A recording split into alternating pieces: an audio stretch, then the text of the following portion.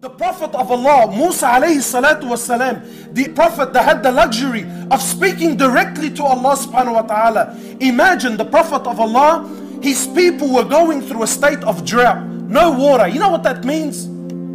That means everyone was suffering.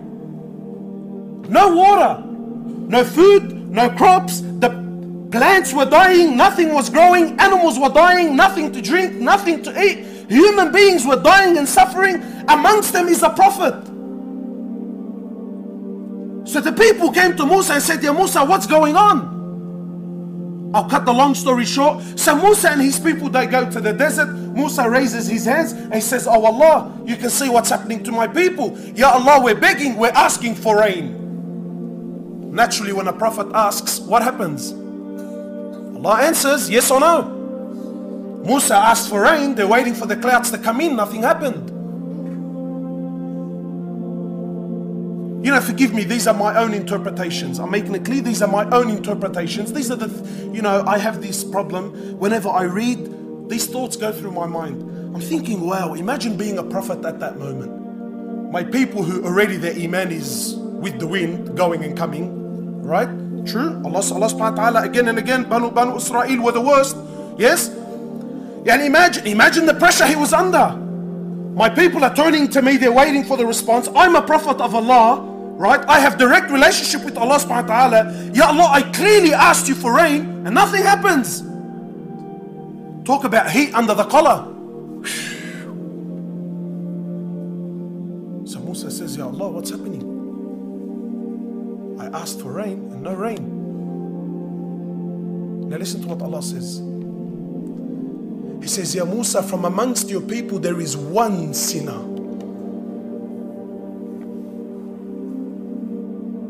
One.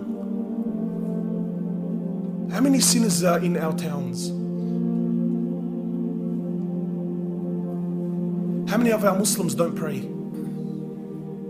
How many of our sisters are still unscarved?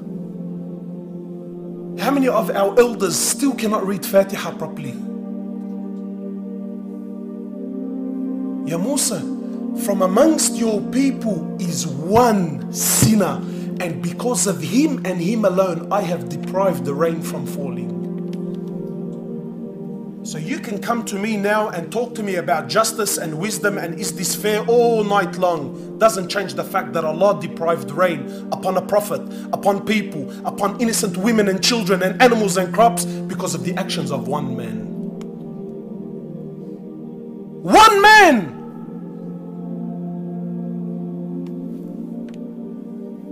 So Musa turns to his people. He says, "Oh my people, amongst you is a sinner. Come out and make yourself known."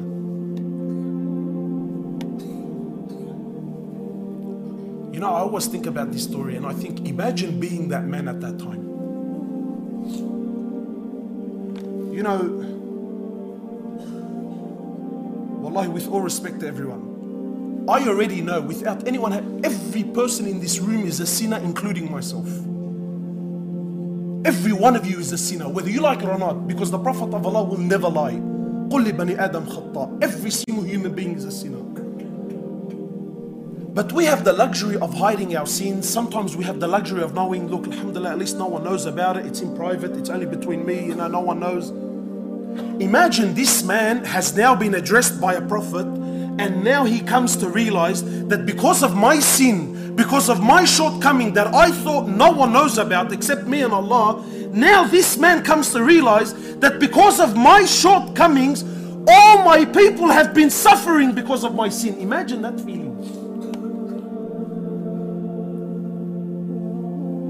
Honestly, how many of you feel like because of your sins the ummah is suffering? How many of us? So Musa says, make yourself known, come forward. Imagine the embarrassment. So this man now realizes that, hey, I'm the guilty one. Unfortunately, something most of us are not prepared to do. So the man repents, he makes tawbah to Allah, but doesn't make himself known to Musa A.S. So Musa waits for the man to come forward, no one comes forward. Musa goes back, asks Allah, and to his amazement, the rain comes and starts falling down. So yes, of course, Musa is happy the rain is there, but now he's baffled. It's ajib. He says, Ya Allah, please, some clarification. I asked for rain to begin with, you said there's a sinner. I asked for the sinner to come forward, no one came forward. I asked for rain the second time and now the rain comes down. What's going on? Now listen to what Allah subhanahu wa ta'ala says to him. He says, Ya Musa, I deprived the rain from coming because of him and him alone. But that person, he turned back to me and he asked for my forgiveness. I accepted his tawbah, and now because of him and him alone, I've allowed the rain to fall down.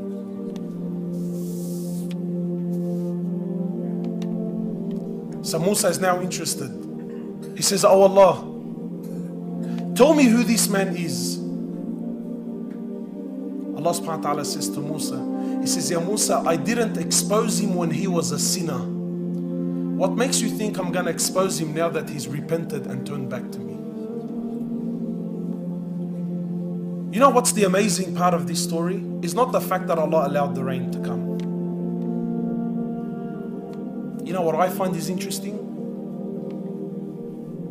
What I find interesting is this man that was man enough to admit, was man enough to stand up and say, hey, I am in the wrong. He was man enough to acknowledge the fact that his shortcomings made his people suffer. And he was man enough to acknowledge it. And he was man enough to turn back to Allah. He was man enough to ask Allah Azza wa Jal for forgiveness. And Allah subhanahu wa ta'ala accepted him. A quality that most of us fail in.